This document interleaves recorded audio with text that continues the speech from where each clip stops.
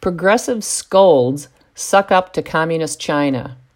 Conservatives are accustomed to the sanctimonious scoldings of hypocritical progressives who self-identify as the moral tutors of America, tutors who will forcibly guide Americans through the wide gate and onto the broad road that leads to self-righteousness. But those who have eyes to see will notice that the chinks in the armor of progressives that conceal atrophied consciences and darkened hearts are growing. Ironically, it's the evil empire of communist China that is taking a pickaxe to those chinks. The world is in the midst of a devastating health and economic crisis. As of this writing, there have been 3,687,676 confirmed cases of COVID-19 and 255,138 deaths worldwide. The American economy is in tatters with over 30 million people out of work. Countless Americans suffer with pain due to canceled elective surgeries, and others are foregoing critical treatments and testing. All of this human suffering lays at the feet of the country America's progressives slavishly serve. Last week, Andrew Klavan interviewed Stephen Mosher, China expert and author of Bully of Asia, Why China's Dream is a Threat to the World Order, who said all Wuhan virus roads lead to the Wuhan Institute of Virology. And I quote him, "This coronavirus was being researched in the E4 laboratory, the high containment lab in Wuhan, and it leaked from that lab. I think the trail of breadcrumbs leads us exactly to that conclusion. I wrote about that at the same time that my friend Senator Cotton brought up the subject. Bioweapons research in China is real. Recombinant technology being used to create new coronaviruses that are more deadly than anything you find in nature are real. The head of the Institute of Virology's research program in coronaviruses, a Dr. Shi Zhengli, said recently, "We checked our records and we made sure that none of the viruses that we had collected from bats in caves matched the new coronavirus. The CCP virus, which is what I call it, well, that's fine. They don't occur in nature. It might have been one that she manufactured in the lab, however. She needs to show us those lab records." End quote. No one yet knows whether the virus escaped from a fish market or a fishy lab in Wuhan, but each week more confirmation of China's role in spreading COVID-19, concealing their knowledge of the virus and scarfing up valuable personal protective equipment from around the world emerges. And what angers our left-wing press? The alleged xenophobia and racism of President Trump calling the Wuhan virus is what riles leftists up. The country that unleashed hell on the world is the same country that has oppressed, imprisoned, disappeared, tortured, and killed not only ethnic minorities like the Uyghurs and Kazakhs, but also its own people, including women and children.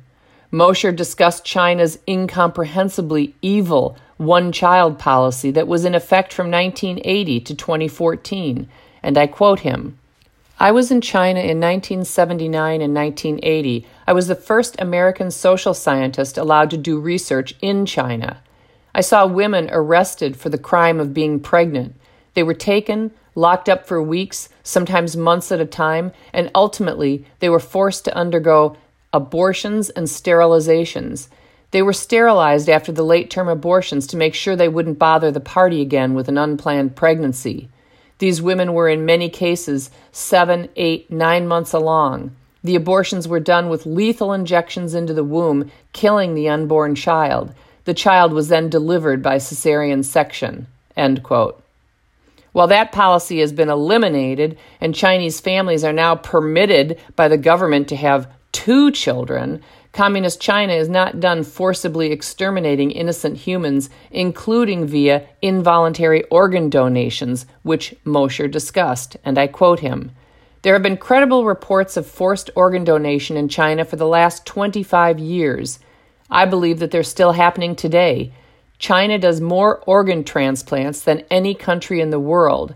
They claim that everything is voluntary, but then they claim that the young mothers who were 9 months pregnant, weeping and crying as they were dragged off to the medical center for forced abortion, they claim those were voluntary abortions too, and they weren't.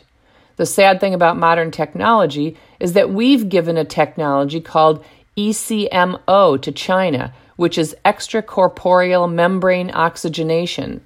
It's how we keep people alive in some extreme cases of the coronavirus by protecting their lungs, allowing their lungs to recover while we oxygenate their blood outside their body. Basically, they're using ECMO in China to shut off blood to the brain, killing the victim, I should say, while keeping the organs alive so they can all be harvested. Used to be, you could only get a liver or a lung, and then the rest of the organs would not be usable because too much time will have passed without blood flow.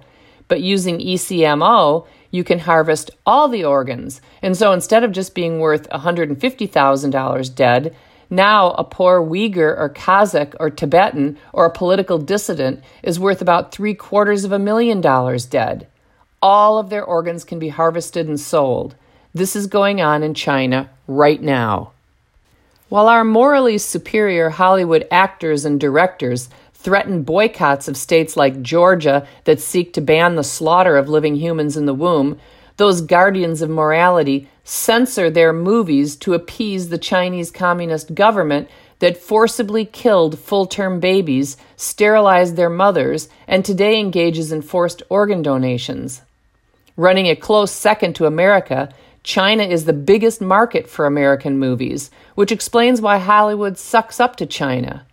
In a Heritage Foundation podcast titled How China is Taking Control of Hollywood, Mike Gonzalez, senior fellow in the Davis Institute for National Security and Foreign Policy at the Heritage Foundation, describes the brown-nosing of Hollywood's sycophants to the Chinese Communist government. And I quote him, "A Hollywood studio will have a script. They will send it to the Chinese censor and say, 'This is a movie we might like to see play in China at some point.' The Chinese censor will go through it and then say that there is a Tibetan character. Dr. Strange had a Tibetan character, and the studio that was making Dr. Strange changed it to a Celtic character in order not to acknowledge that such a thing as a Tibetan exists, that there is such an identity and a group of people called Tibetans. So if you're a Hollywood studio and you know that Tibet is verboten, you're not going to include anything about Tibet. Richard Gere, who was Hollywood's biggest draw until he disappeared from sight. Why did Richard Gere disappear from sight?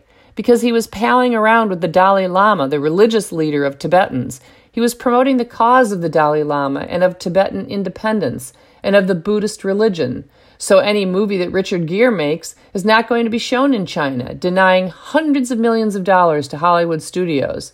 So guess who's not in a major Hollywood blockbuster and hasn't been in the last 20 years? Richard Gere." End quote. It's not just Hollywood that kowtows to the communists for a pile of their filthy lucre.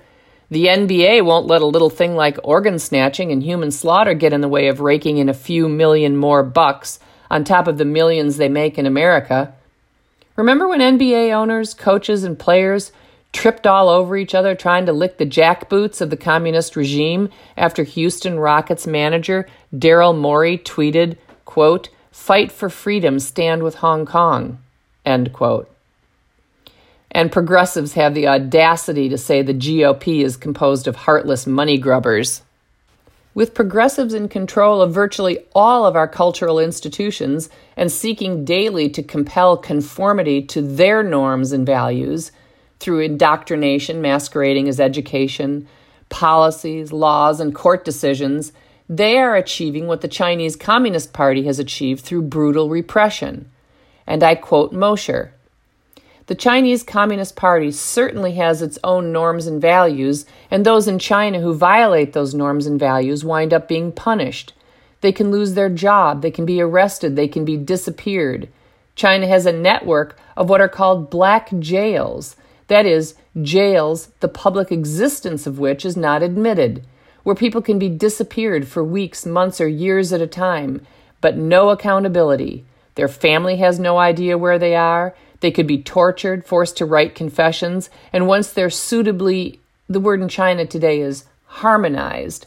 Once they're suitably harmonized to be compatible with the current party line, they're then trotted out as broken men and broken women to give their rehearsed confession to all the crimes that the Chinese Communist Party has asked them to commit. I mean, it's 1984, Brave New World come alive in real time, and we're watching it now unfold. We don't want to be harmonized in the United States." End quote. In addition to our government schools and most colleges and universities, America has another jail of ideological harmonization: corporate America, with their mandatory harmonization programs, also called diversity training. There's no better example than Google. When James Damore was employed at Google as an engineer, he disseminated a well-reasoned and measured internal memo in which he dared to suggest that the Google workplace was an ideological echo chamber lacking in intellectual diversity. He was promptly fired by the Google overlords for being insufficiently harmonized. It's not surprising, then, that Google would throw its lot in with a repressive regime, #kindred spirits. In September 2018, The Intercept published an explosive expose of Google's now defunct secret project to, quote, launch a censored search engine in China, end quote.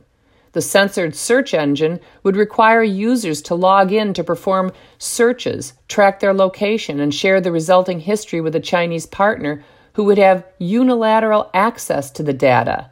It was designed to remove content that China's authoritarian Communist Party regime views as sensitive, such as information about democracy, human rights, and peaceful protest. Mosher warns about Communist China's subversive work to use Western media to advance its propaganda. And I quote, "There are a lot of connections between once great media companies in the United States and China because Chinese billionaires have been buying up magazines and other news organizations in the United States for a long time, precisely to wield influence and precisely for moments like this, so they can be used as propaganda tools, not capitalist tools, but socialist, communist tools to advance the Chinese Communist Party's narrative." End quote. A 2018 article in The Guardian fleshes out those propagandistic efforts. And I quote, "Beijing is buying up media outlets and training scores of foreign journalists to tell China's story well as part of a worldwide propaganda campaign of astonishing scope and ambition. Over the past decade or so, China has rolled out a more sophisticated and assertive strategy, which is increasingly aimed at international audiences. China is trying to reshape the global information environment with massive infusions of money, funding paid-for advertorials, sponsored journalistic coverage, and heavily massaged positive messages from boosters. While within China, the press is increasingly tightly controlled, abroad, Beijing has sought to exploit the vulnerabilities of the free press to its advantage." End quote. Mosher concludes with this dire plea, and I quote, "I would like the United States and the world to recognize that what we're dealing with is the Third Reich of the 21st century, that all the crimes that the Nazis committed are being committed in China today against innocents. The Chinese people are the first and foremost victims of the Chinese Communist Party, but now the world has been victimized. There must be consequences.